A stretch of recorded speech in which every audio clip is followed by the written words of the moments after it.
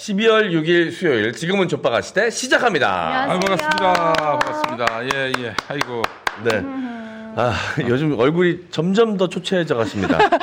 김용민 브리핑의 여파겠죠? 네. 이 아침 방송이라는 게 물론 많은 분들께 가장 일찍 이 필요한 정보와 소식을 전해드린다라는 큰 의미가 있지만 진행하는 사람 입장에서는 진짜 곤욕스러운 진짜 일이거든요. 힘들죠. 진행만 하면은 좋을 텐데 모든 걸 또 다 자료 조사, 원고 작성 그리고 하다못해 편집까지 동영상 편집까지 다 해 놓아야 가능한데 오늘 그 6시 도착했어요. 네.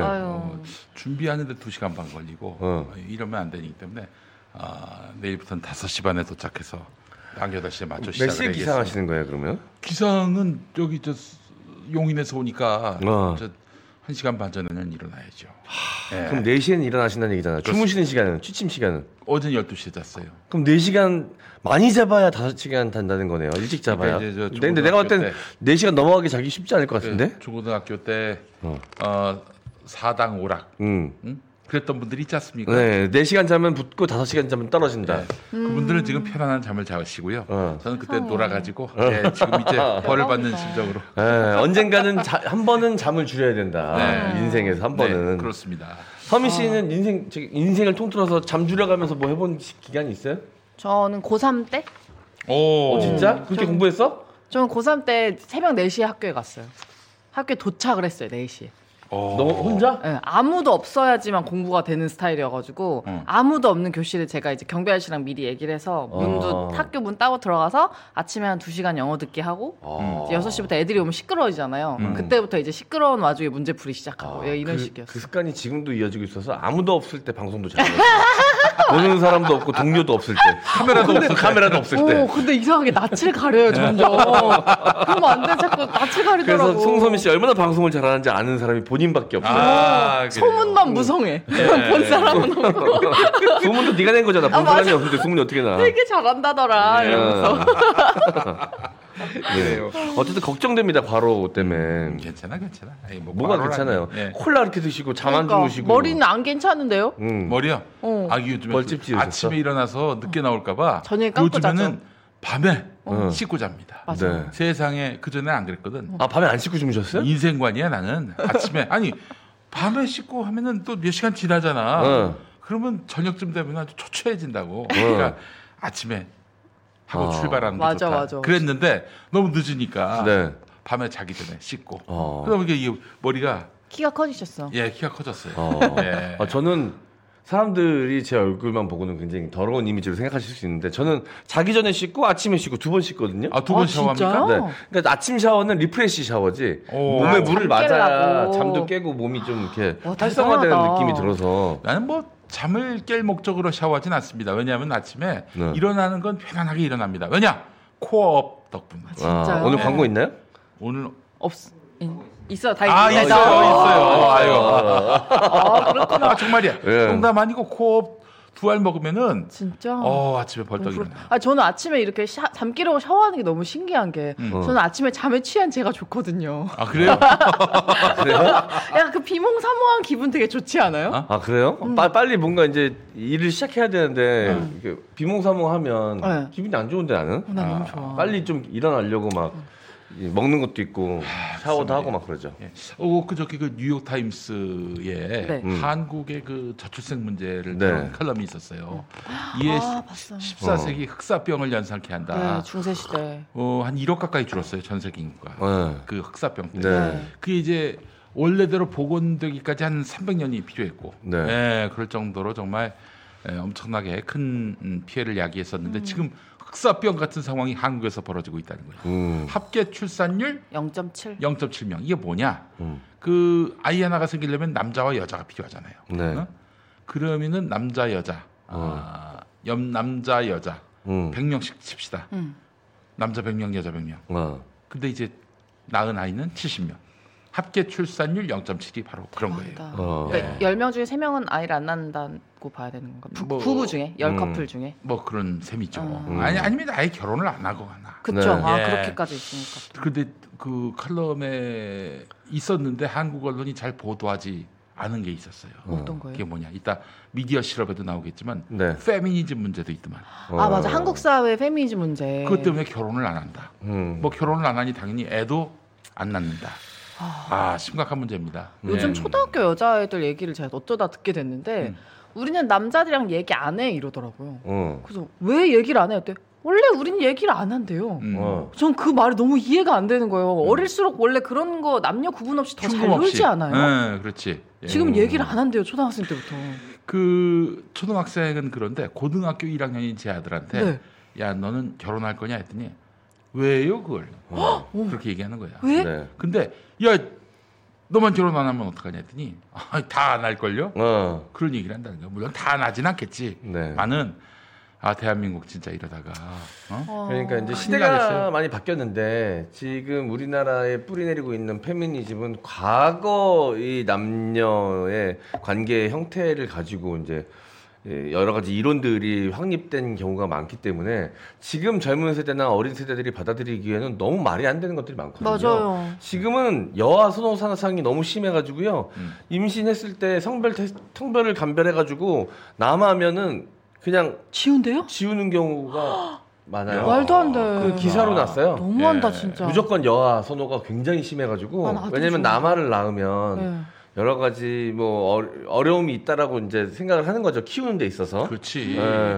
아니 어떤 그 페미니스트 정치인이 한 번은 지역구에 가서 인사를 드렸더니 그 부동산 사무실에 모여있던 어머니들이 막 손가락질하면서 저 아들 잡아먹는 년 뭐 그렇게 손가락질 냈다는 거야. 그건 너무 과도하지. 과도한 건 있는데 그런데 이 페미니즘이 우리 사회의 성평등을 촉진하느냐? 나는 그렇게 보지 않습니다. 도리어 없었던 젠더 간 갈등을 유발하고 맞아요. 이렇게 해서 결국에는 젠더 간 혐오를 부추기고 그렇게 해서 결혼도 안 하고 출산도 안 하고 어떡할 거야? 응? 그러니까 지금 이 책임 있는 정치인들은 페미니즘과 선을 그어야 합니다. 그리고 페미니즘이 옳다고 판단되는 분들 존중해요. 그럼 그런 분들은 한 당에 모여 계시기 바랍니다. 뭐 정의당 같은 데 모여가지고 심판받는 거야. 그래서 뭐 그게 옳다 그러면 다수 국민의 지지를 받겠지. 그러면 어떻게 표를 얻느냐? 아니 표를 못 얻을 것 같으면 왜 그런 노선을 걷습니까? 왜 그런 사상을 가져요? 왜 정치를 할 텐데 내가 이 세상을 갖고 있으니까 지지해달라고 말합니까? 지지 못 받을 것 같으면 이 말은 좀 그렇고 유권자들을 설득 못할 논리라면은 뭐하러 그 논리 갖고 정치를 합니까? 다시 생각해야죠. 자기를 따르는 사람이 없으면 내가 잘못했다 생각하고 다시 생각해야지. 글쎄 말입니다.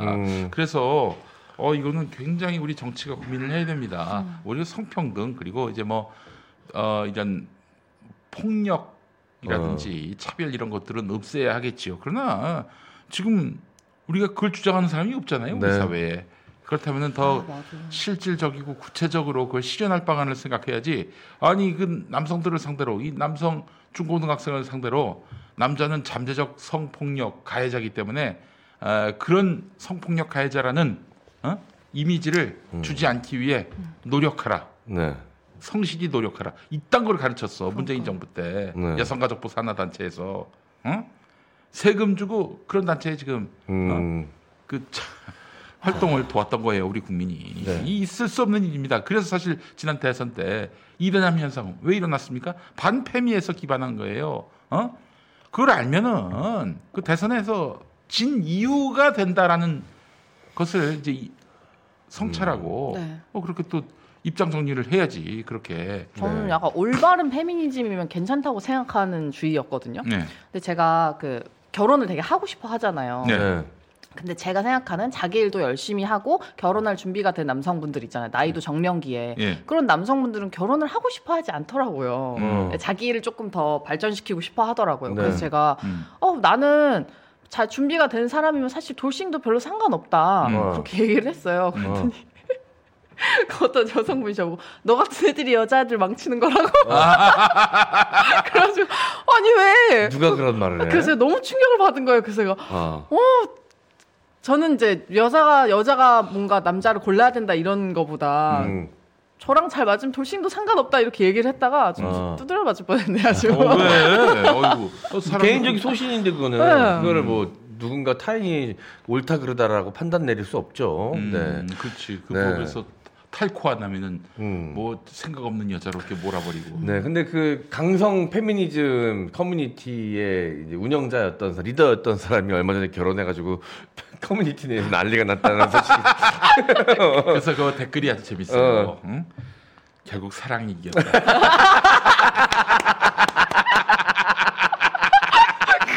너무 부럽다. 그 사람은 사랑을 찾은 거잖아. 대놓고 막 아버지까지도 남성이란 이유로 막 혐오하고 한남 폄훼하고 한남충이 조롱하던 애비충 그룹 그런 데였는데 결혼을 해버렸어. 남자 어린은 한남 유충. 아유 정말 참. 네. 미친 거지 이게. 어떻게 이런 것들이 이제 이 공개적 석상에 나올 수가 있겠어요. 아니 이거는 또 다른 의미의 일배 아닙니까? 네, 하여튼 우리가 이런 극단주의는 경계를 할 필요가 있어요. 지금 저기 난리가 났어요. 독감. 네. 어린이 병원이 지금 소아과. 소아과가 난리가 났어요.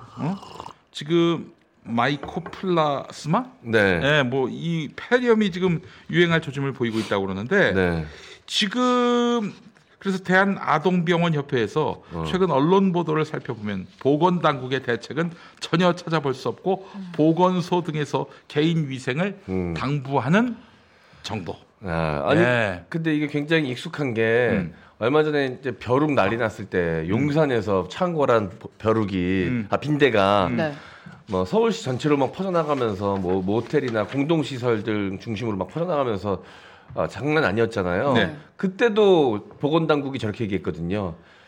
질병을 옮기는 해충은 아니기 때문에 개인 위생에 철저해서 개인이 관리할 것. 시라고 이제 발표했거든. 이번에도 아직 유행으로 볼 상황이 아니라면서 개인 방역 수칙을 잘 지켜달라 이런 입장을 냈다는 겁니다. 윤석열 정부 들어서서 코로나 확진자 몇 명이고 추이가 어떻게 되는지 보도 보신 분 계십니까? 없어. 사라졌어요. 완전히 사라졌어요. 코로나가 없어진 줄 알았어요. 너무 기사가 없어서. 네. 근데 이제 알아보면 힘들게 알아볼 수는 있거든요. 근데 계속해서 늘어나고 있긴 해요. 그래서 근데 이 정권이 바뀌었다고 해서 아예 손을 놔버렸거든. 제가 윤석열 정권에서도 걸려보고 문재인 정권에서도 걸려봤지 않습니까? 코로나 걸린 건 똑같은데 물론 사람들이 적응하고 여러 가지로 익숙해진 부분은 인정해야지. 면역도 생기고 집단 면역도 생기고. 근데 관리라는 것 자체를 아예 안 합니다. 아예 안 해. 아예 안 해요. 그냥 문자 하나 띄고 끝이야. 문자라도 보내주면 다행이네요. 진짜. 그거 전산으로 처리되겠죠. 그리고 그냥. 검사 받으려면 코로나 확진 검사 받으려면 내 돈 주고 해야 돼. 맞아. 비용도 좀 비싸잖아요. 뭐 백신도 옛날에는 그 구호 물품 보내주죠. 박스에다가 그리고 구호 물품 출근 못한 비용까지 대줬던 것 같은데. 비용도 보존해줬죠. 그리고 그 그 사전에 이제 내가 이동했던 이동에 따라서 누구를 만났는지 이동 경로에 따라서 접촉한 사람 다 일일이 분석했죠. 그리고 그 다음에 이제 격리시설 들어갈 때도 시스템이 굉장히 견고해서 야 우리나라가 내가 코로나 걸리고 알았어. 아 우리나라가 진짜 개선진국이구나. 어떻게 이렇게 시스템이 이런 걸 모든 걸 관리하지? 물론 그땐 초창기니까 지금보다 숫자가 적었으니까 용이한 측면이 있긴 했지만 너무 이런 게 착착착착 돌아가는 거야. 그래서 무서울 정도였거든. 해외 외신들이 칭찬을 하고 막 트럼프도 문재인 대통령을 막 치하하고 막 이렇게 했었잖아요. 치하가 잘못됐네요. 뭐 드라이브스루 검사도 하고 그런 것도 우리나라 최초로 진행을 하고 뭐 이런 여러 가지 놀라운 지점 오히려 코로나 걸리면서 대한민국에 대한 자부심과 자긍심이 생겼는데 야 이제 그때 가졌던 자부심과 자긍심은 어디로 갔는지 모르겠습니다. 뭐 하나만 있으면 얼굴 붉히기 일수예요. 창피해 죽겠어 아주. 각자 살으라. 영상을 하나 만들어도 창피하고. 11년 전 영상 가져와가지고 노래 가져와서 그러니까 개 선진국이라고 하셨는데 개 후진국이 됐어요. 우리 정부가 지금 아직 유행으로 볼 단계 아니다라면서 개인 방역 수칙 잘 지켜달라 이렇게 얘기를 했지만 의료계에서는 이 독감 같은 바이러스 감염 환자가 급증하는 상황에서 이 마이코플라스마, 이 폐렴까지 유행하면은 이 지금 소아과 의사가 가뜩이나 부족한데 소아 진료 대란이 온다고 지금 경고를 하고 있는 거예요. 이 경고가 그 엄살이 아닙니다, 실제로. 그 5살 이하의 아이들이 주로 입원하는 곳이 아동병원 아니에요. 근데 지금 아동병원이 표본 감시 체계에서 포함되어 있지 않아.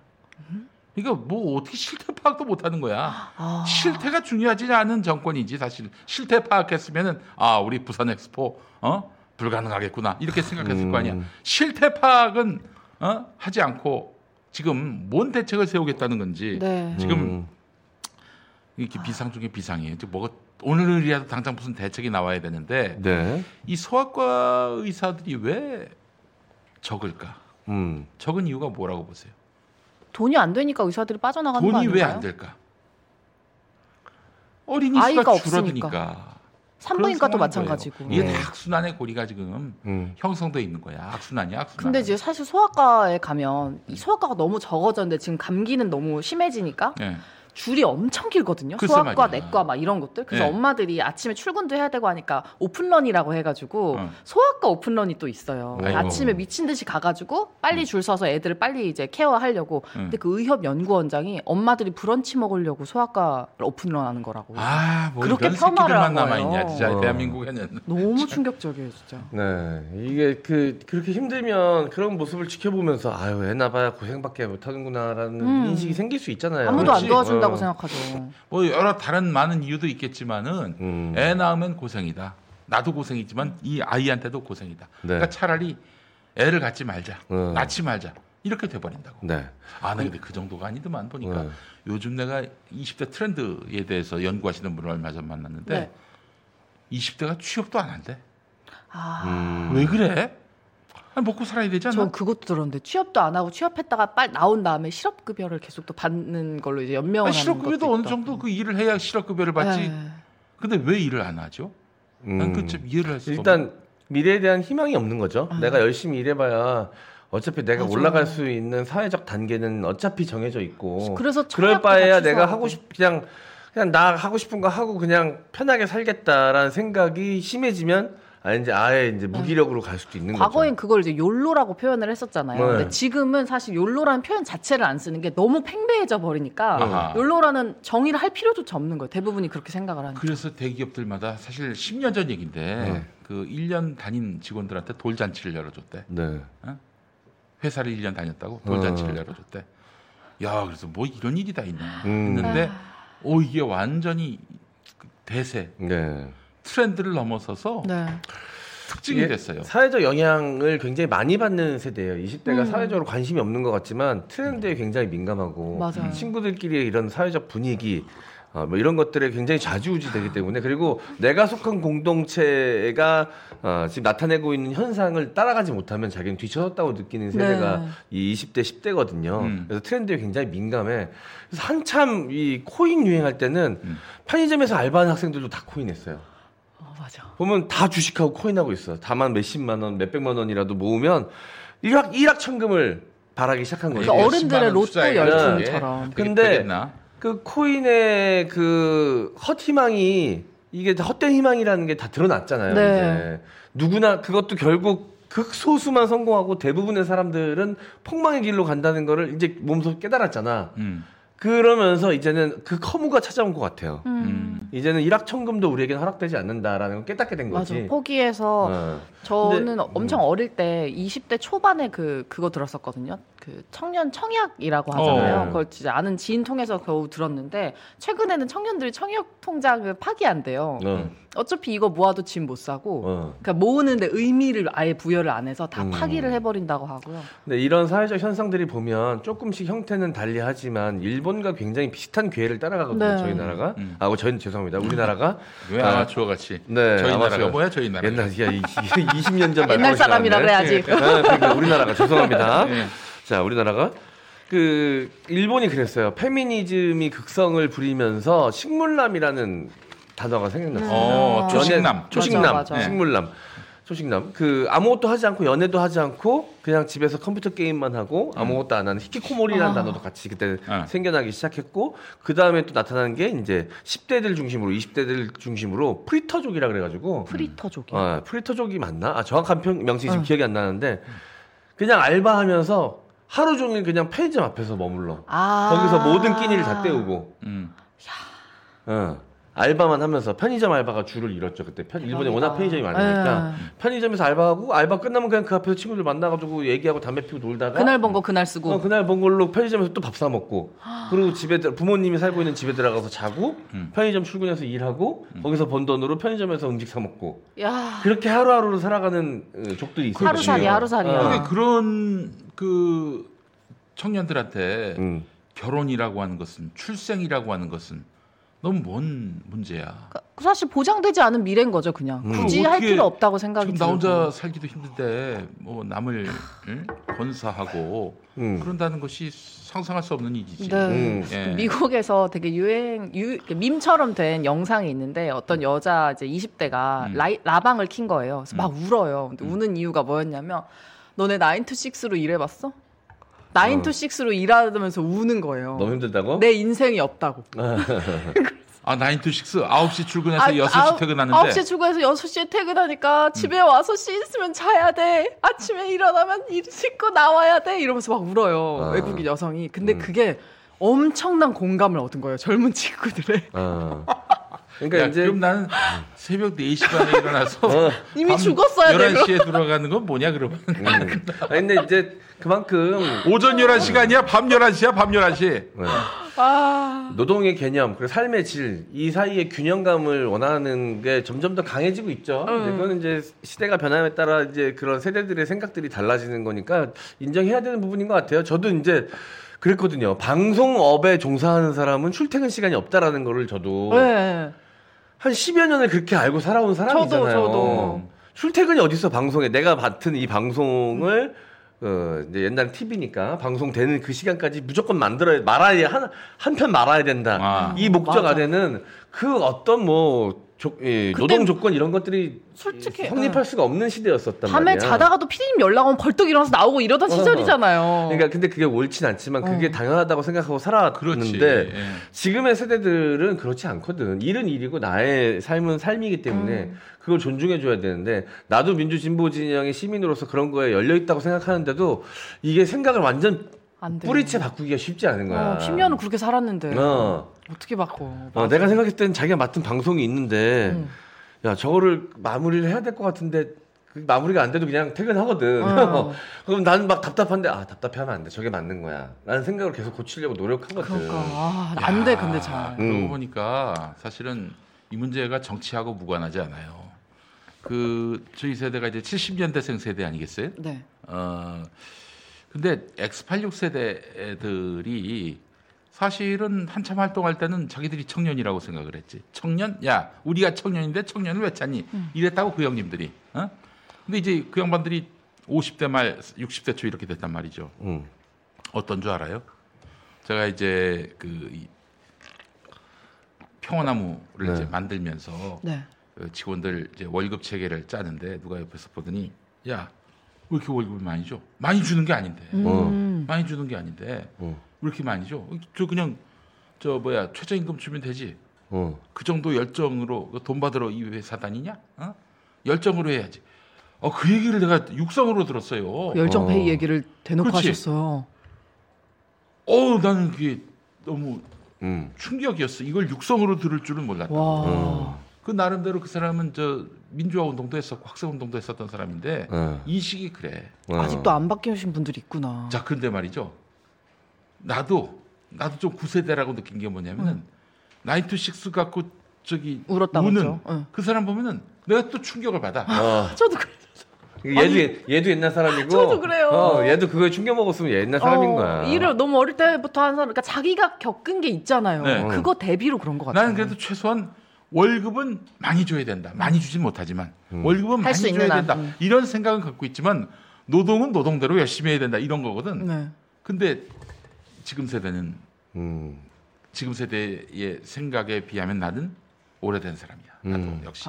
그러니까 이게 감당이 안 돼. 노동 시간을 채워야 된다. 이 발상 자체를 하고 있는 것이 좀 올드한 거지. 이게 나이와 상관이 또 없다고 생각한 게 저도 이제 나이가 어리다면 어리고 많다면 많고 애매하잖아요. 근데 저랑 나이가 비슷한데도 방송을 좀 늦게 시작한 친구들도 있잖아요. 네. 근데 뭘 짜야 돼요. 방송 스케줄을 짜야 돼. 근데 죽어도 안 되는 시간이 계속 있는 거예요. 저기 후배들이. 네, 근데 뭐냐 왜 무조건 방송이 먼저인데 시간을 맞춰야 되지 않냐 하는데 알고 봤더니 자기가 운동하는 시간이라는 거예요. 그래서 아니 운동은 아침 일찍 일어나서 해도 되고 저녁에 자기 전에 해도 되는데 왜 그 시간에 방송 시간을 빼고 그 시간에 운동을 해야 되냐. 그 시간만 그 선생님이 된대요. 너무 화가 나는데 저만 못 받아들이고 있는 거예요. 다들 그래 운동 시간을 빼줘야지 이렇게 얘기를 하더라고요. 송소미 아나운서는 저기 방송 시간이면 새벽도 마다하지 않은 사람이었는데 옛날에 그랬죠. 그렇지. 근데 이제 많이 받아들여서 자기 개발을 이유로 방송을 하기도 하고 그럽니다. 맞아. 맞네. 이제 많이 받아들였어요. 저도 MZ네요. 그걸 바라보는 내 기분은 어떻게? 나는 자기 개발을 이유로 방송을 그만둬 본 적이 태어나서 나는 상상도 해보지 못한 단어야 나는. 맞아, 나도 좀 됐네 이렇게. 많이 바뀌었다. 축하한다. 나도 이제 MZ네. 우리 세대에서는 뭘 빠진다 그럴 때는 건강을 핑계로 대고 또 구체적으로 뭘 밝혀야 된다. 암 진단이 나왔다. 이렇게 해서 부모님 중에 누가 이제 병거가 생기거나 이 정도 급이 아니면 이게 그 조퇴 이유가 될 수 없었지. 왜냐면 결근의 이유가 그 바닥에서 뭐 운동을 이유로 이런저런 뭐 좀 사사롭다고 판단되는 이유로 그만두면 그 순간 그 바닥에서 매장이거든. 근데 뭐 시대가 많이 바뀐 것 같은데. 자, 뭐 하여튼 지금 이 시대가 너무나 많이 바뀌고 있고, 근데 민주당은 그 최저임금 주면 되지. 이런 세대들이 이제 주류를 이루고 있는 상황이다 보니까 이 젊은 세대들이 이 꼰대들은 도저히 참을 수가 없는 거야. 맞아. 도저히 표를 줄 수가 없는 거지. 이 꼰대들을 몰아내야 한다. 꼰대들이 사고를 바꾸든지. 젊은 사람들이 생각할 때 민주당은 뭔가 진보적이고 개혁적이고 뭔가 도전적이고 이런 느낌이 있어야 되는데 일도 그런 게 없어요. 적어도 옛날에는 우리는 그랬어. 한나라당, 국민의힘 보면은 그 당은 진짜 쓰레기당이거든. 낡고 부패한 당. 변화가 없죠. 민주당은 젊고 참신한 당 이랬었다고. 그렇잖아. MC장도 그랬잖아요. 미래와 근데 발전이 어느 있고. 순간부터 이게 확 바뀌어가지고 낡고 고루한 당이 돼버렸어. 네. 관념에 사로잡힌 당. 그러니까 제가 계속 뭐 페미니즘 이거 선거해야 한다 이런 얘기하는 이유가 그 사람들 미워가지고 그런 게 아니라 민주당 생존하게 하려고 하는 얘기예요. 관념주의 중에 관념주의는 바로 페미니즘이라고 보거든요. 여성은 절대적 약자, 남성은 포악한 포악한 지배자. 이런 식의 구도로 그게 머리에 그 콘크리트를 바른 분들이 지금 아직도 그 현실 정치에서 지금 그게 이제 최소 20년 전 30년 전 생각이거든요. 지금 얼마나 시대가 달라졌는데. 근데 좀 신기한 게 지금 미국 사회도 그런 이상한 페미니즘이 지금 엄청 퍼져 있거든요. 지금 미국도 그래요. 거의 수습되는 단계라고 하던데 뭐 보니까 83년만 해도요. 그 대학 입학률이 몇 프로인 줄 아세요 그때? 83년, 1983년. 그때 10%가 안 됐죠? 아니에요, 30%죠. 30%? 30%. 근데 그 30%도 거의 대부분 남성. 그 집안에 이제 남매들이 있단 말이야. 그러면은 오빠가 혹은 남동생이 대학 가야지. 너는 돈 벌어라. 해가지고 고등학교 졸업하고 저기 공장 보내고 뭐 회사 보내고. 어제 그랬어. 말씀하신 그 이순자도 그거였던 거죠. 의대를 뭐 가려고 했는데 안 갔다 이런. 의대 같이 갔는데 이제 결혼하는 바람에 퇴학당했지. 그 시절이었구나. 그 여자가 결혼하면 그걸로 끝이에요. 요즘은 어떤지 모르겠는데 우리 세대 같은 경우는 여성이 결혼을 해서 그리고 자녀를 두는 것은 일종의 어떤 굉장히 안착했다? 뭐 성공까지는 아니더라도 안착했다. 남부러운 정도는 산다. 이런 그 자긍심이 있었대. 맞아. 지금도 그런지 모르겠어. 지금은 당연히 여성의 삶에 결혼, 임신, 출산, 육아 당연히 거쳐야 되는 기본 코스로 여겨지던 시절이 있었죠. 근데 우리 세대까지는 그래. 근데 지금은 어떤지 모르겠네. 저는 근데 약간 약간 아주 좀 생각이 다른 건데 저는 이제 아기를 낳아보고 싶은 이유가 여자니까 해볼 수 있는 거잖아요. 남자는 못 낳잖아요. 난 여자니까 할 수 있는 거니까 태어나서 한번 해보고 싶거든요. 아직 30년째 지금 저 출산을 못 하고 있어요. 남자라서. 참 이해가 안 돼. 네. 아니 뭐 사람마다 생각이 다를 수도 있고 한데 어쨌든 엄두가 안 나는 세상이긴 하죠. 지금 이 세상에서 결혼을 해서 나 하나도 건사하기 힘든데 그 아이를 낳고 그 아이가 건강하게 안전하게 잘 자랄 수 있겠다를 담보할 수 없는 세상이니까 안전 문제도 전 크다고 보거든요. 특히 이 정권 들어서 너무 안전 관련돼서 어이없는 사건 사고가 너무 많았고 그치. 그것에 대응하는 정부의 모습이 정말 말도 안 되는 행태를 보였기 때문에 이런 세상에서 내 아이를 열심히 키워봐야 10살까지 키우면 뭐해. 어떤 사고가 벌어질지 모르는데. 맞아. 20살까지 키우면 뭐해. 무슨 사고가 벌어질지 모르는데. 그렇지. 그래 놓고는 죽은 사람 그리고 죽은 사람의 가족만 억울해. 이 윤석열 정권 아닙니까? 네. 저 외교 전문 매체가 있어요. 미국에 디플로매트라고. 네네. 요새 엑스포 유치 실패와 관련해서 와 진짜 저 뼈를 때리더만 보니까 한국은 외교도 전략도 정보도 엉망진창이다 이런 보도가 나왔어요. 대부분의 한국인은 충격을 받았다. 부산이 충분히 가능성이 있었다고 믿었기 때문이다. 지난해 정부와 언론은 부산의 근소한 패배를 예상했는데 119대 29라는 굴욕적인 득표 차이를 확인하게 돼서 더욱 충격적이다. 그 한국 국민은 부산의 패배 그 자체보다도 이번 유치 실패가 윤석열이 여태 국정을 엉망진창으로 운영해 온 것과 관련해서 이 안일함과 잘못된 신념의 결과라고 보고 있다. 그러면서 총선을 4개월 앞둔 지금 유권자들의 불만은 고조되고 있다. 초라한 엑스포 투표 결과는 윤 정부 실정에 대한 연장선에 불과하다. 그리고 여당도 자신들이 벼랑 끝에 서 있다는 것을 알고 있다. 이렇게 이야기를 합니다. 총체적으로 국정 운영에 실패했기 때문에 아니 우리가 뭐 사실 평창올림픽 한번 실패했을 때 정권의 책임이다. 대통령은 물러나라. 이랬습니까? 아쉽다. 다음에 더 열심히 해서 도전해야지. 이랬잖아. 네. 지금 이거는 윤석열이가 이거는 정말 크게 실패한 것이다라고 국민들이 인식하는 이유가 이것 말고도 윤석열의 실정은 엄청났거든. 그 실정의 결과라고 보는 거예요. 부산 엑스포 실패가. 그리고 그 실정에 대해서 계속해서 지적을 했지만 언론이 그걸 묻었고 네. 정부가 받아들이지 않았잖아요. 또 어렵다. 이번에 안 될 것이다. 그러니까 대통령 너무 깊숙이 저기 들어가지 마시라. 그러면 또 그 자리에서 화를 내고. 그러니까. 막 그냥 말도 못하게 했다고. 그런데 말이죠. 지금 저 윤석열 빼고 나머지는 다 알고 있었고 도리어 윤석열 그 주변에서 핵심 측근인 사람들이 사우디하고 결탁했다는 그런 설이 지금 돌고 있습니다. 네. 그 내용은 조만간 어떤 매체에서 보도할 겁니다. 그 이 디플로매트 내용 보면은 그런 얘기도 나오잖아요. 중국이 등을 돌렸기 때문에 또 한국이 영향을 받았을 것이다. 그렇지. 네. 지금 그것도 외교 실패 아니에요? 우리나라의 외교 실패? 아니 중국은 우리 수출품 25%를 사주는 나라입니다. 네. 네. 4분의 1을 사주는 나라예요. 그 나라하고 지금 적대 관계를 맺고 있는 거 아니에요? 그러니까 시진핑 주석은 말할 것도 없고 왕이 외교부장도 저 한국을 대놓고 무시하고 있는 거 아니에요? 아니, 그러니까 뭐 지금 조차 말했지만 최고의 민생은 윤석열 퇴진입니다. 소아과에 지금 어린이들이 몰리고 또 전염병이 확산될 가능성이 있다. 이거 해결할 수 있는 최상의 방법은 근원적인 해법은 윤석열 타도입니다. 네. 아니 이 사태를 관리할 능력이 전혀 없는 거야. 미래 비전 그건 말할 것도 없고 지금 당장에 발생한 문제들을 수습할 능력이 없는 거예요. 그러니까 말만 하잖아요. 이번에 그 요소수 사태 또 터질 것 같다 얘기 계속 나오는데. 이제 내년 1분기까지 중국이 안 판답니다. 네. 우리 중국의 그 요소 의존도가 90%거든. 네. 91%까지 올라갔죠. 91%야 또 그새 1% 올랐어. 진짜 충격적이에요.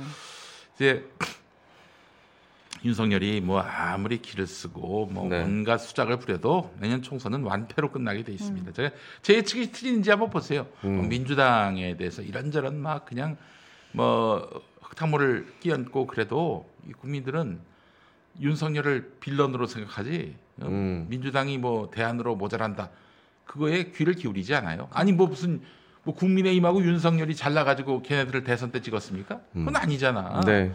문재인 정부하고 민주당 심판하려고 네. 뭐 이재명 대표에 대한 비호감 때문에 표를 안 줬을 뿐이지 실질적으로 국민의힘이 좋아서 윤석열이 좋아서 표를 준 게 아니에요. 그런 구도가 있습니다. 양자택일 구도 속에서 진짜 차악을 선택하는 기분으로 투표하는 분들이 많거든. 다음 총선은 뭐 볼 것도 없어요. 네, 뭐 이런 얘기하면 또 뭐 갑자기 고개를 내민다 그럴 수가 있는데 네. 윤석열은 절대 심판을 면할 길이 없다 그 얘기를 하는 거예요. 그 뭐 한동훈이를 그렇게 또 앞세운다 이런 얘기도 나옵니다 보니까. 네, 보수 언론에서 엄청 매일매일 마사지를 해주고 있죠. 한동훈을 노태건으로 만들자. 네. 노태건으로. 노태건이가 1987년 6.29 선언으로 민주화를 전두환한테 제안했고 전두환이 이걸 받은 형식으로 돼 있잖아요. 실상은 전두환 머리에서 나왔대. 네, 노태우는 뭐 그런 건의할 그런 전략이나 뭐 의지나 그리고 추진력도 없고. 근데 어쨌든 그런 식으로 해서 독재자 전두환 이미지와 달리 보통 사람 노태우 이 차별화된 이미지로 결국 한 편이지만 그런 식으로 해서 대선에 임해서 87년 대선 때 노태건이 이긴 거 아니야 노태우가. 서울의 봄이 그나마 지금 엄청 흥행을 하고 있으니까 젊은 친구들도 다 알겠지만 또 지금 이슈된 게 파주시장이 전두환 전 대통령 유해 파주 안장 거부했거든요. 그것도 지금 젊은 친구 사이에서 굉장히 이슈예요. 일단 그리고 뭐 정확한 팩트를 따지면은 원래 땅은 미리 사놨었는데 가계약은 해놓은 상태에서 이제 허가를 받고 계약을 하겠다고 했는데 이제 일단 허가가 안 떨어졌어요. 거기에 뭘 만든다고 하더라. 하여튼 여러 가지 뭐 위락 시설을 캠핑장이랑 뭐 주차장이랑 뭐 이런 위락 시설을 좀 만든다고 했는데 그런 것들이 이제 허가가 안 나가지고 안 됐는데 뒤늦게 이제 영화가 흥행을 하면서 이런 얘기가 나오니까 이제 거기 이제 전두환을 거기에 이제 묻으려고 한다라는 얘기가 들려왔고 땅 주인도 이제 압박을 좀 느꼈고 파주시에서도 압박을 좀 느꼈고 그러니까 영화의 순기능이라고 할 수 있죠. 네, 보면은. 너무 좋아요. 진짜. 네. 그럼 네.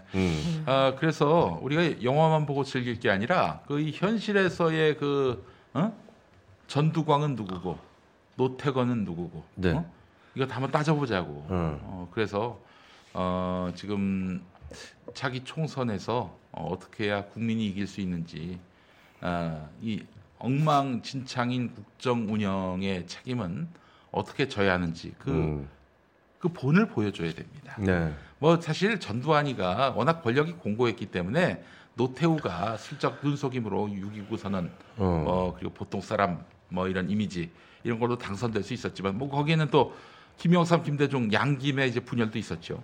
예. 양김 합치면은 50%가 넘어. 당시 그랬어. 근데 그 노태우는 30%대로 당선이 됐거든. 그러니까 양김 분열로 사실 노태우가 된 거나 마찬가지죠. 그러네. 어부지리로 됐네. 그러니까 그런 시대 상황이 있었기 때문에 그때 노태건이가 됐는데 다음 총선에서는 윤석열은 심판받기로 이제 작정을 했어요. 그리고 한동훈이는 지금도 늦었어. 윤석열을 상대로 해서 차별화를 하려고 한다. 예컨대 뭐 김건희 수사를 한다든지, 김건희를 예를 들어서 구속을 한다든지, 그러더라도 한동훈은 윤석열의 황태자일 뿐이지, 이거 그 이상을 뛰어넘지 못할 것이다. 이렇게 봅니다. 그때 이제 노태우 당선될 때 하루 전날 김현희를 한국으로 데려왔거든요. 헬기 폭파 사건의 주범으로 당시 지목됐었던 김현희를 대선 하루 전날 데려옵니다. 참 이해를 할 수 없는 게 동체도 못 찾았는데 파괴범을 폭파범은 또 찾았어. 찾았어. 나 참 이거만. 그래가지고 이제 범인으로 해가지고 데리고 와서 북한으로 인한 위해의 실체를 보여주듯이 이렇게 엄청난 정치 쇼를 벌였거든. 사람들은 와, 이 실체가 있구나. 북한이 우리 여객기까지 폭파시키고. 그 실체가 저 여성이구나 이러면서 완전 분위기가 그냥 휩쓸려가면서 이제 노태우가 당선되는데 큰 도움을 줬죠 사실. 북풍을 지금도 먹혔어. 근데 지금은 또 다르거든요. 물론 방식은 똑같아. 계속 쓰려고 하지. 하지만 이제 국민들의 의식 수준 같은 것들이 그때와 지금은 이제 천지 차이거든요. 오늘 아침에 그 소식 들으셨나? 유동규가 교통사고를 화물차랑 화물차가 와서 받았다는 거야. 이상하다, 무섭다. 그러니까 이게 뭐겠어? 그러면 사람들, 특히 이재명 싫어하는 사람들은 어떻게 생각하겠어요? 이재명이 또 어떻게 했나, 공작했나 보다 이렇게 생각하겠죠. 그 이재명 주변 사람들 자살 많이 하니까 이것도 이재명에게 죽인 거 아니냐. 그 자살한 분들도 이재명 대표가 뭘 어떻게 했다. 증거 하나 없어요. 이게 그런 이미지를 주려고 하는 게 아니고 악마와 이미지. 저기 자기가 정치적으로 살기 위해서 그 주변 사람들을 주변 사람들을 이렇게 죽게 만들었다. 그러니까 진짜 악랄한 게요. 그 인사이트라고 제가 가끔 말씀드리잖아요. 거기서 나온 기사는 그 당시 뭐라고 나왔었냐면 이재명과 연관된 사람들 뭐 6명째 죽음. 이걸 아예 기사로 써서 내보내버리더라고요. 오늘 아침 사설, 조선일보 사설에서도 그렇게 다뤘고요. 이게 뭔가 또 이제 흐름이 있는 게 아닌가 생각이 듭니다. 이재명, 네가 어떻게 한 거라고 우리가 단정할 수는 없지만 어떻게 네 주변에는 그런 일들이 많이 발생하니? 이것만으로도 사람들도 하여금 거의 확신 어린 심정을 갖게 만든다. 너무 자극적이잖아요. 사실이 아니어도 너무 자극적이죠. 자, 지금 10수년째 이어지고 있는 이재명 대표에 대한 악마화 무시할 수 없습니다. 네. 사실 우리 사회의 기득권 중에 기득권이 토건 세력인데 이재명이 시민운동하면서 토건 세력과 정면으로 충돌을 했어요. 분당 파크 뷰 사건부터 시작해서 그리고 이 토건 세력들과의 전쟁을 계속해 왔거든. 성남시에서도 경기도에서도 그렇기 때문에 이재명은 대통령이 되면 안 됩니다. 안 되지. 절대 그들의 입장에서는. 그러니까 오늘 또 조선일보도 열심히 또 이낙연을 띄우대. 이낙연이가 무슨 정치적으로 지금 전혀 입지가 없는 사람인데 영향력이 있다고 이재명을 죽이기 위해서 이낙연을 지금 소환하고 있는 중인데 우리 시민들은 잘 아실 겁니다. 이런 장난질은 유사일에 계속돼 왔다는 것. 그들이 이제 신문 윤전기를 돌리기 시작하면서부터 계속돼 왔던 일들이기 때문에 이제는 이제 뭐 안 속을 때가 됐다. 이런 말씀을 드리고 싶습니다. 제가 여러 방송에서 이제 말씀드렸었는데 서울의 봄이라는 영화가 지금 진짜 오랜만에 1000만을 달성할 지금 분위기를 타고 있거든요. 그래서 그 이유에 대해서 여러 가지 분석들을 할 수 있겠지만 일단 뭐 영화를 너무 잘 만들었고 배우들이 연기를 잘한 게 일단 가장 첫 번째 이유인 것 같고 그 외에 부수적인 사회적 원인에 대해서도 이제 생각을 해보게 되잖아요. 사실 코로나 직후에 대중들이 어려운 영화 보기 싫어했어요. 고민 보고 난 다음에 기분 찝찝한 영화, 생각 많이 하게 하는 영화는 굉장히 기피했습니다. 맞아요. 지금 당장 너무 힘든데 나 지금 복잡하게 생각하기 싫어. 그냥 단순한 영화 볼래. 그래서 이제 범죄도시 같은 영화가 엄청 영화의 만듦새에 비해서 흥행 성적이 굉장히 좋았죠. 영화 보면서까지 스트레스 받고 싶지 않다. 그랬었어요. 그랬는데 어느 순간 사실 서울의 봄도 굉장히 감정적 동요를 일으키긴 하지만 스트레스 지수가 높은 영화잖아. 그러니까 코로나 직후에 지금 얼마 되지 않았는데 그 1, 2년 상간에 대중들의 이 생각이나 이 경향이 굉장히 많이 달라진 거잖아요. 그 이유에 대해서 생각을 해봤는데 코로나 초창기에는 코로나로 힘들었고 막 그러니까 복잡한 생각하기 싫었고 힘든데 나 지금 힘든데 뭐 다른 사람 생각을 뭐해 나 지금 힘든데 그랬는데 사람들이 고통을 접할 때 이제 인지 단계나 대응 단계가 있거든요. 처음엔 힘들어 이러다가 이제 더 계속 힘들어지면 이제 분노가 올라오기 시작합니다. 짜증이 나기 시작하고 왜 이렇게 힘들어야 되는데 그 다음 단계가 원인을 찾기 시작하거든요. 처음엔 이렇게 고생해서 고생하다가 갑자기 잠깐만 내가 왜 이렇게 고생을 해야 되는데 왜 그런 거야 지금 이거 하면서 이제 원인을 찾기 시작하는 단계에 돌입했다. 그 현상 중에 하나가 나는 서울의 봄에 대중이 열광하는 현상이지 않을까라고 혼자 생각해봤거든요. 드디어 찾았다 이러면서 원인을 찾은 거지. 이 분노 표출의 대상이 필요했는데 이 영화를 통해서 약간 그 실체를 마주한 것 같은 느낌? 대중들이 받는 거지. 영화가 그리고 굉장히 쉽게 또 설명을 해주잖아요. 누가 나쁜 놈이고 우리가 왜 이렇게 됐는지 그걸 알려주니까 확 와닿은 것 같아. 특히 젊은 친구들한테도. 근데 이렇게 분노 표출이 분명 대중 안에 이런 이 뭔가 부조리를 향한 부정적 에너지가 들끓어오르고 있는데 이거를 이제 터트려야지만 또 다시 해소가 되고 다시 또 시작할 수 있는데 이 터트려주는 역할을 정치권에서 민주당에서 어떻게 받아 안을 것인가에 대해서 분명 고민이 필요하거든요. 근데 고민이 있나 모르겠습니다. 있겠죠. 이걸 분명히 이제 선거 이런 걸 정책적으로 이용한다는 건 사실 좋지 않은 표현이라고 생각하는데 어쨌든 그 열망을 받아 안아야 되거든. 맞아. 전 좀 머리 좋게 정책적으로 이용했으면 좋겠는데 지금 제일 이슈니까 그거 이용해서 좀 타고 가면 안 되나? 여기서 이렇게 도덕적으로 해야 되나 그런 생각이 있어요. 알겠습니다. 우리 이제 광고 갑시다. 자, 내 남편 카드야님 라마다 르네상스에 오셨고요. 그다음에 삼청동 주민님 회원가입 기간이 벌써 15개월이 되셨고요. 송용한님도 15개월이나 되셨네요. 감사합니다. 자, 첫 번째 광고부터 만나보겠습니다. 첫 번째 광고는 안녕하세요. 평화나무 이사장 김용민입니다. 가스라이팅 당한 사람 중에 내가 지금 가스라이팅을 당하고 있다라고 말하는 사람은 아무도 없습니다. 말로는 다 자신이 정의로운 길에 서 있다고 하지요. 가스라이팅의 특징은 무조건적이고 절대적으로 추종하는 것이죠. 이미 정신세계에서 신의 자리를 차지한 팀입니다. 자, 그렇다면 가스라이팅을 하는 사람은 어떻습니까? 끊임없이 사기칩니다. 자기 권력의 토대를 넓히기 위해서 거짓말마저도 동원하고 있습니다. 평화나무를 시작한 지 4년이 넘었습니다. 지난한 가스라이팅과의 전쟁에서 느낀 것은 이 문제가 매우 심각하다는 것입니다. 가스라이팅을 이기는 길은 인간이 각자 존엄함을 깨닫고 자긍심을 갖는 것입니다. 평화나무가 바로 이 일을 하고 있습니다. 평화나무를 위해서 여러분 도와주시겠습니까? 동참해 주시겠습니까? 이 운동은 우리 사회를 살리는 마지막 투쟁이라고 전 생각합니다.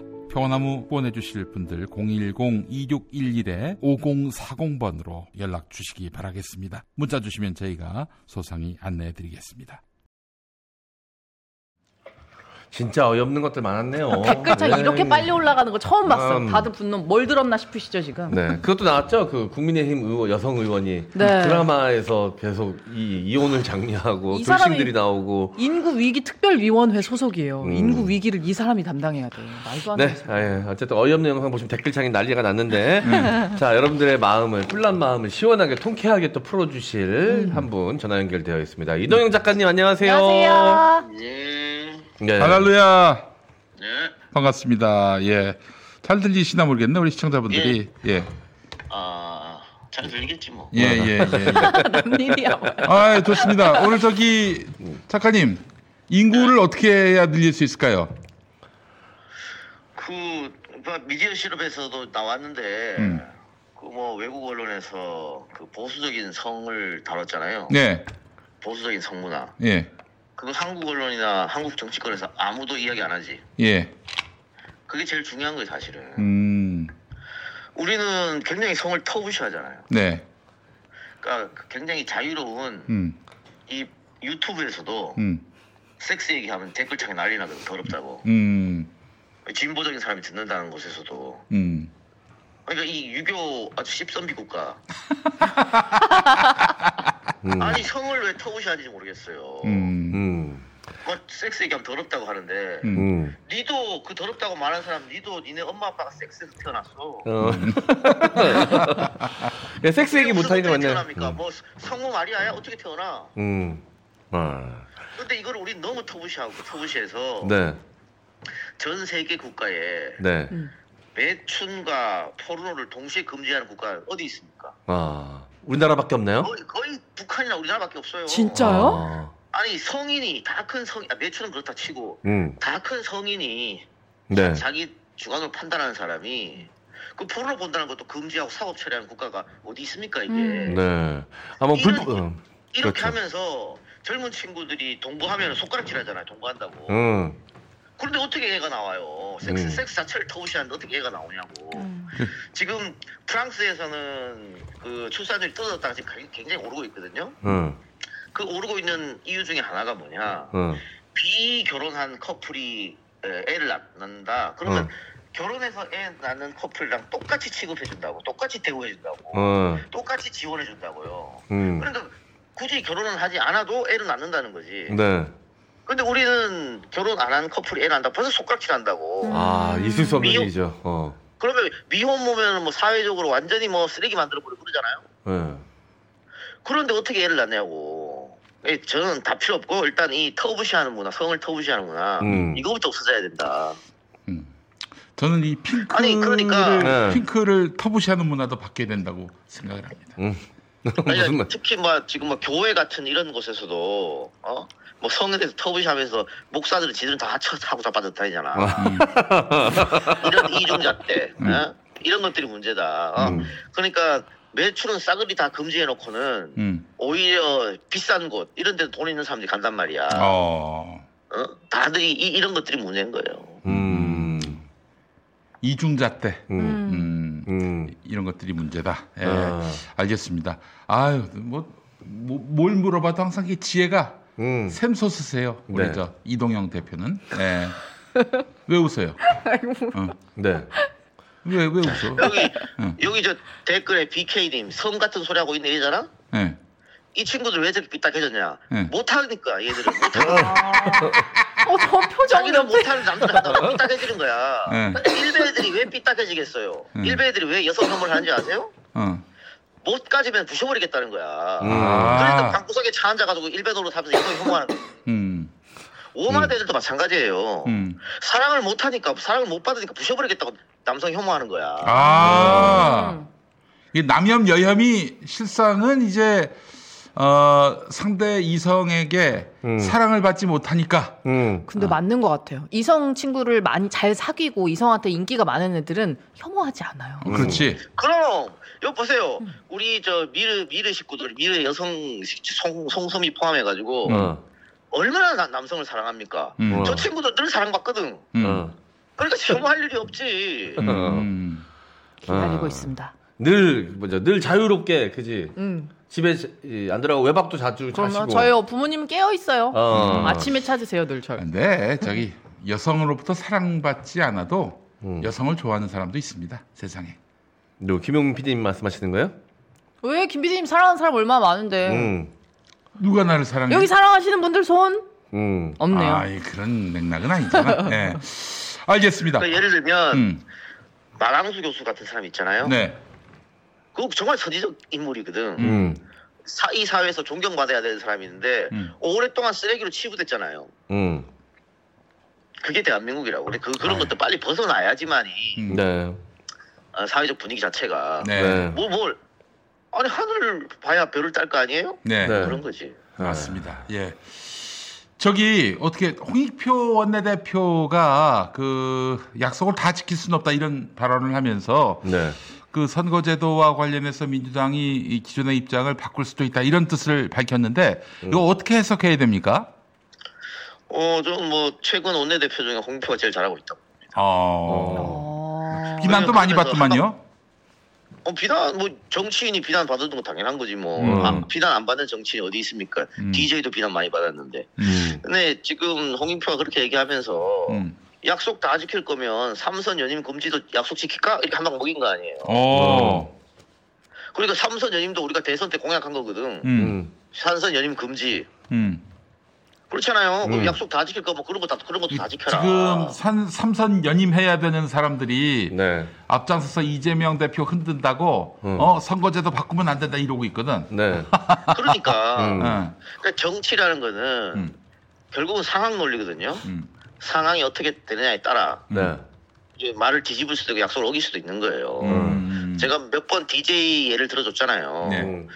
DJ가 선거 은퇴한다, 정치 은퇴한다 그러고 복귀할 때 정치 은퇴하기로 마음먹을 때 정말 이바닥 떠날라 그랬지만 이게 나라가 정말 끝간대로 어지럽게 가고 국민들이 힘들어지니까 다시 복귀한 거 아니에요. 그렇지. 예. 그게 정치인의 길이지. 내가 한번 내뱉었다고 말을 그렇게 했다고 해서 난 약속 지켜야지. 그거는 곧 똥꼬집이지. 그건 소신이라고 할 수도 없어요. 알겠습니다.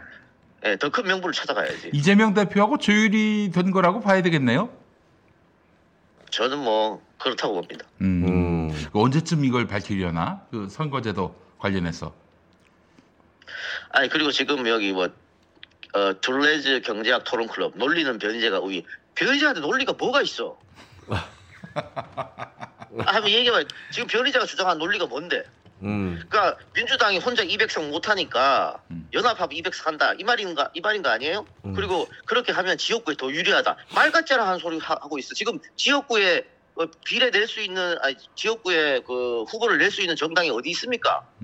없어요. 없는데 무슨 지역구가 더 유리해져 민주당이. 그런 말은 안 했던 것 같은데. 예. 그러니까 그렇게 얘기했어요. 연합을 지금 만일 병립으로 돌아가면 소수 정당이 지역구에 다 내기 때문에 지역구에 불리해진다.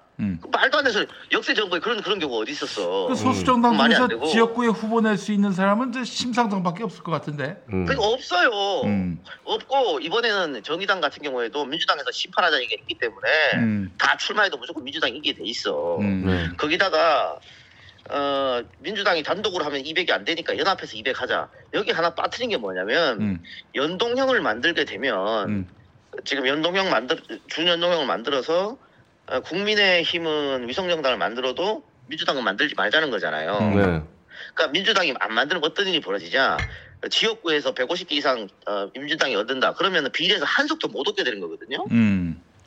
한 석도 못 얻었는데 그러면 40 몇 개 이거를 전부 다 민주연합에서 진보연합에서 갖고 간다는 보장이 어디 있어요? 말이 안 되지.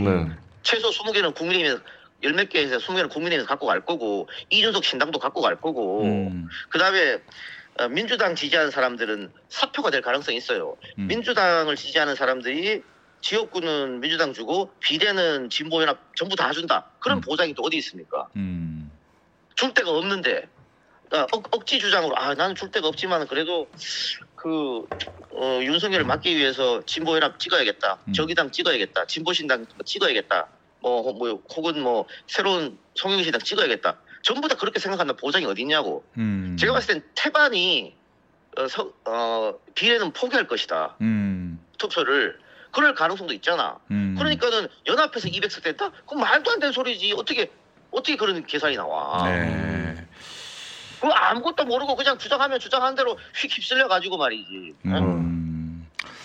저기 국민의힘이 지금은 병립형을 주장하고 있는데 민주당이 병립형을 받을 경우에는 갑자기 또 말을 바꿀 가능성이 있다 이런 얘기도 나오더만요. 그러니까 아니 그런 얘기가 나오는 자체가 이거는 게임의 룰에 관한 거기 때문에 머릿수가 많다고 그냥 밀어붙일 수가 없어요.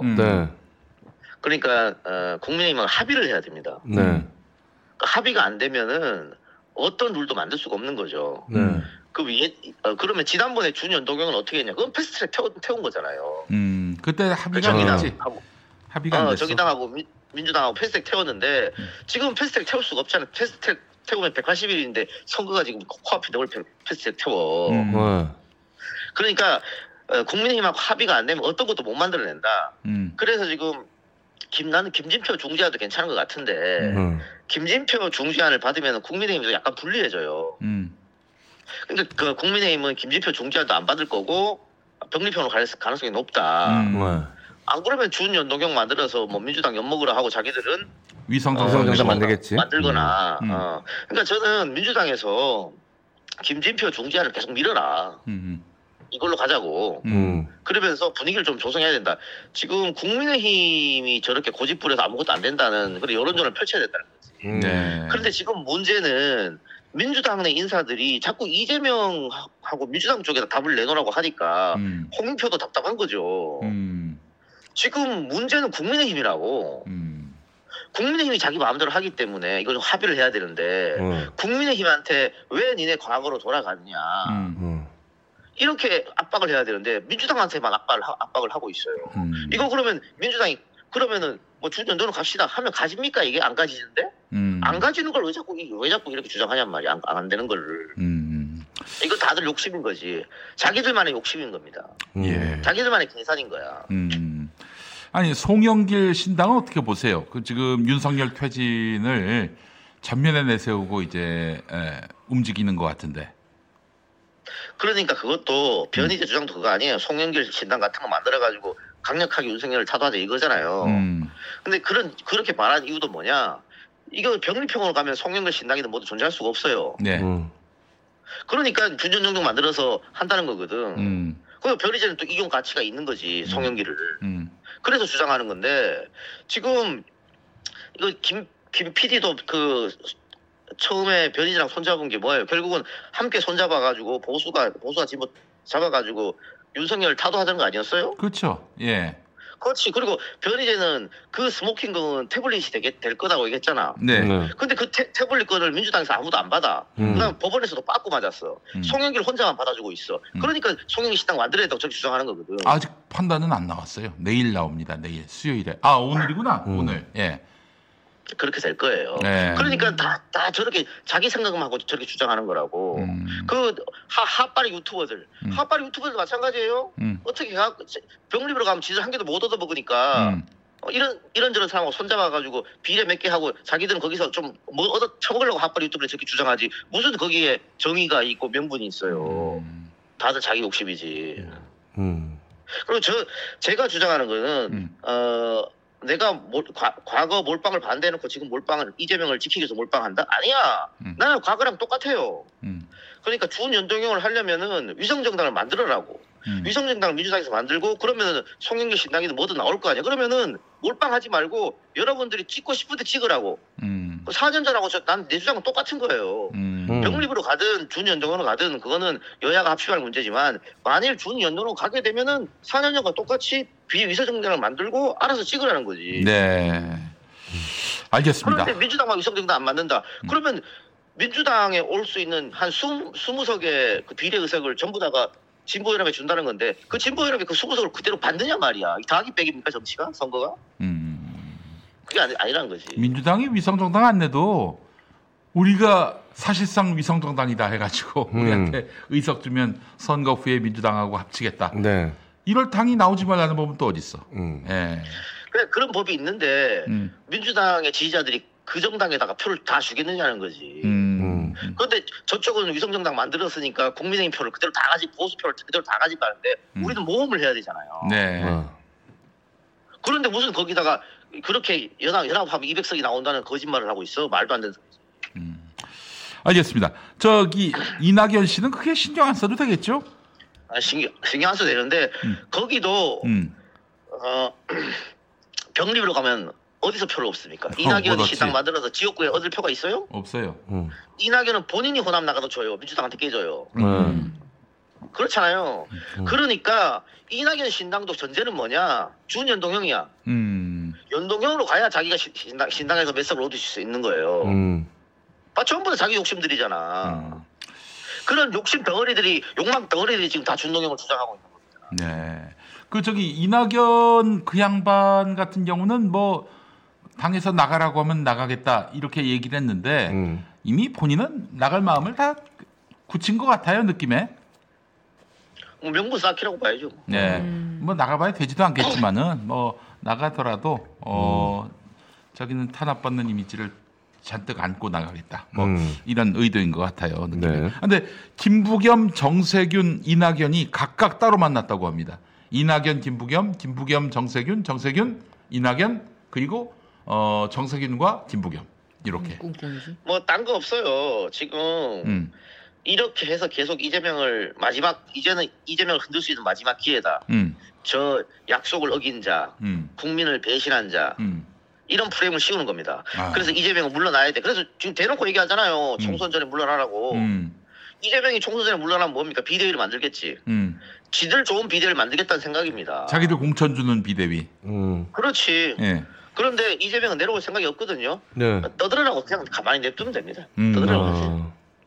알겠습니다. 무의미해? 우리 낙연이 형은 일생 양지만 걸었던 분이기 때문에. 일생 양지만 걸었던 분이기 때문에 신당 만들기도 어려울 것이다. 왜냐? 자기 운명을 걸어야 되거든. 운명을 걸 뿐이 아니야 그분은. 절대. 저는 그렇기 때문에 뭐 이낙연은 그냥 찻잔 속의 태풍으로 끝나지 않겠는가 하는 게 제 생각인데 너무 조선일보가 띄워주니까 키워주니까. 거기에 답이 있죠. 조선일보가 띄워주는 이유가. 그렇지. 예. 계속해서 이재명 악마와 말이죠. 어떻게 그 주변 사람들은 이렇게 죽어나가냐 이런 식으로 계속 떠벌리고 말이죠. 예. 그래요. 한동훈은 내년 총선에 나갈 흐름이죠? 나가겠죠. 그러니까 뭐 1월 10일 정도까지는 결정해야 되니까 뭐 그때까지 계속 간 보면서 그 언론이 마사지를 받겠다 이런 뜻이겠죠. 전국 돌아다니면서 광 팔고. 예. 근데 그 한동훈을 제2의 노태우로 만들어야 한다 이런 얘기가 하태경 입에서 나왔습니다. 어떻게 보십니까?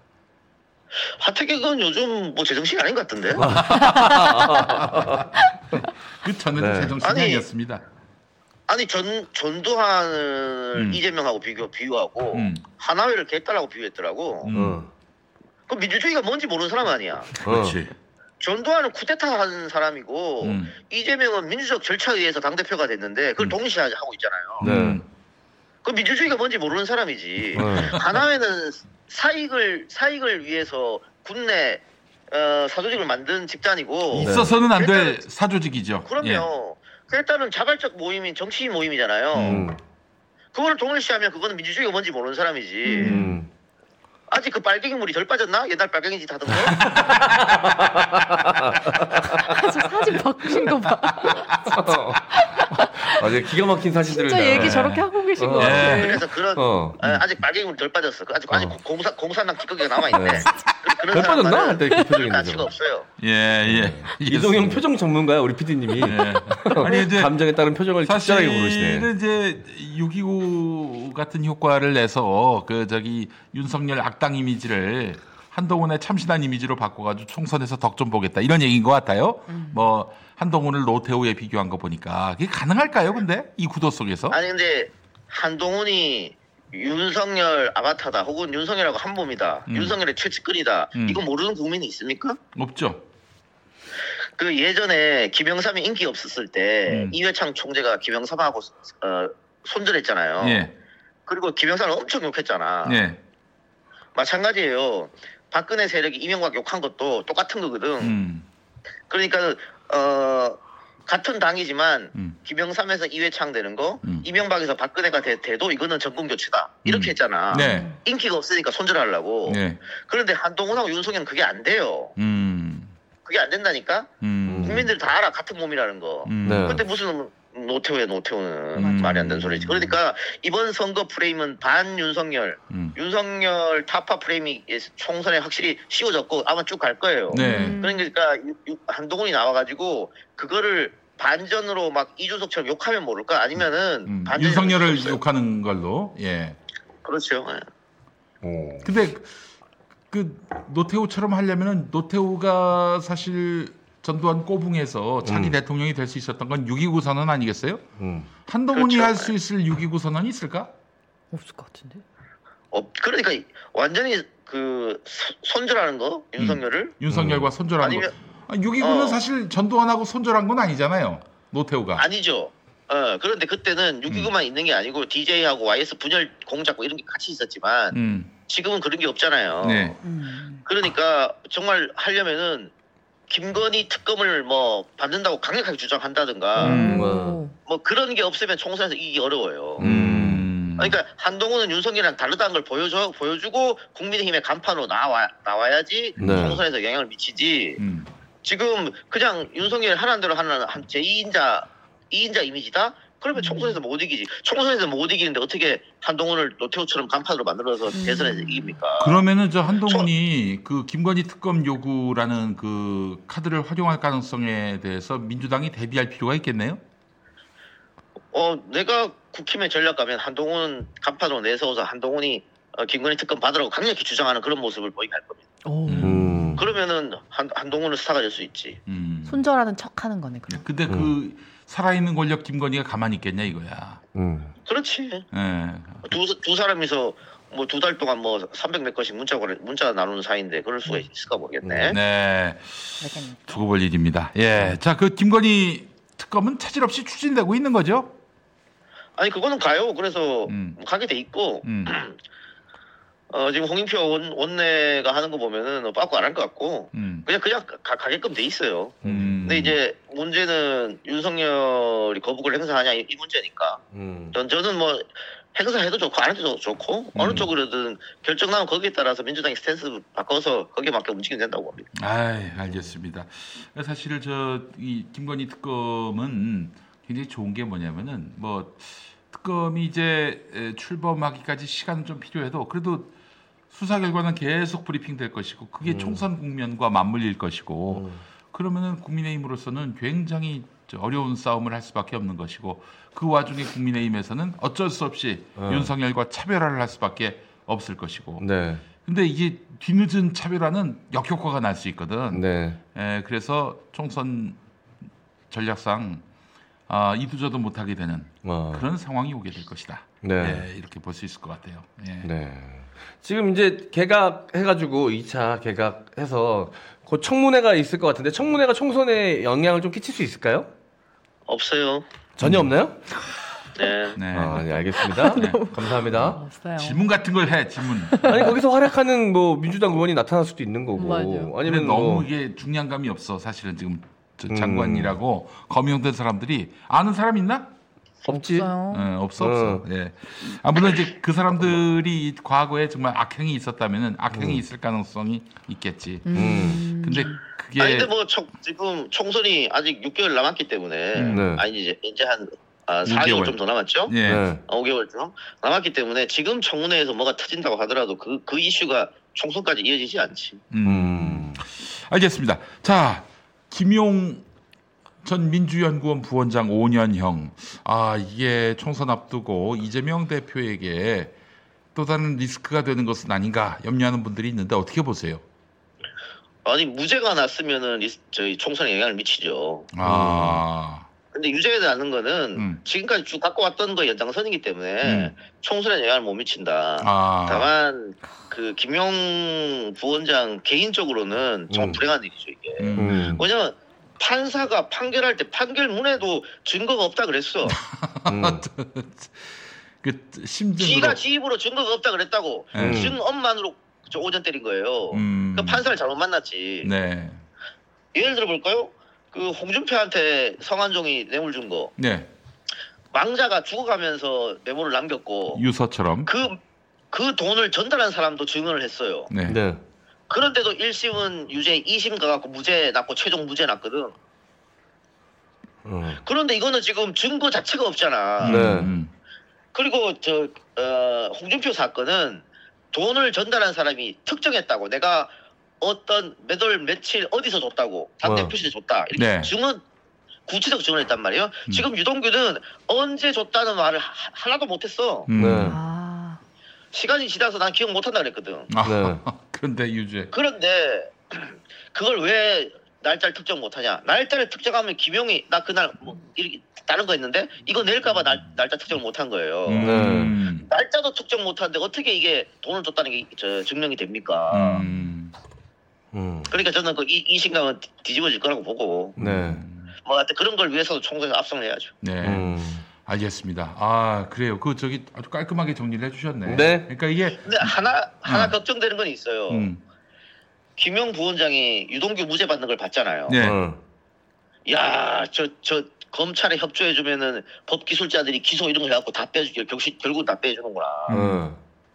물론 김용 부원장이 그런 말도 안 되는 유혹에 넘어갈 사람은 아니겠지만 그래도 그런 행태들이 있으니까 인간적으로 좀 걱정은 된다.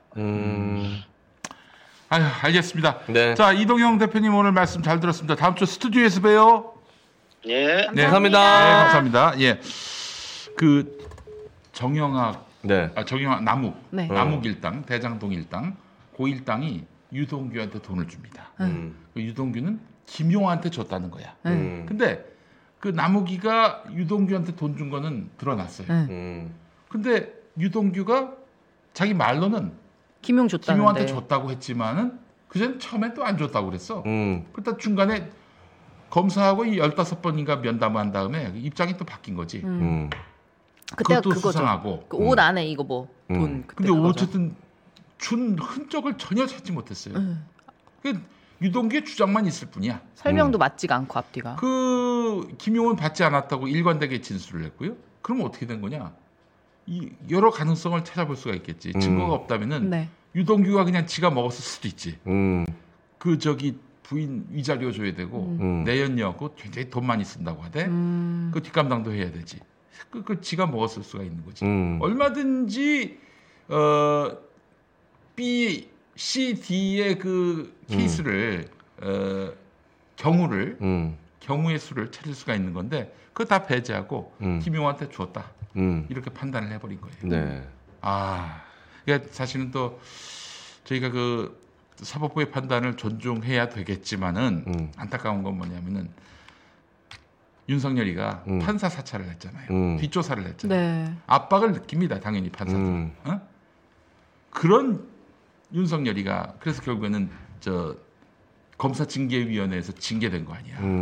그러니까 사실은 이 판사들로서는 굉장히 기분이 나쁠 텐데도 그 사찰 당하기 싫어서 뒷조사 당하기 싫어서 저렇게 검찰이 하자는 대로 한 것은 아닌지 하는 뭐 그런 생각도 해보고요. 너무 말도 안 되는 판결이라서 그래요. 네.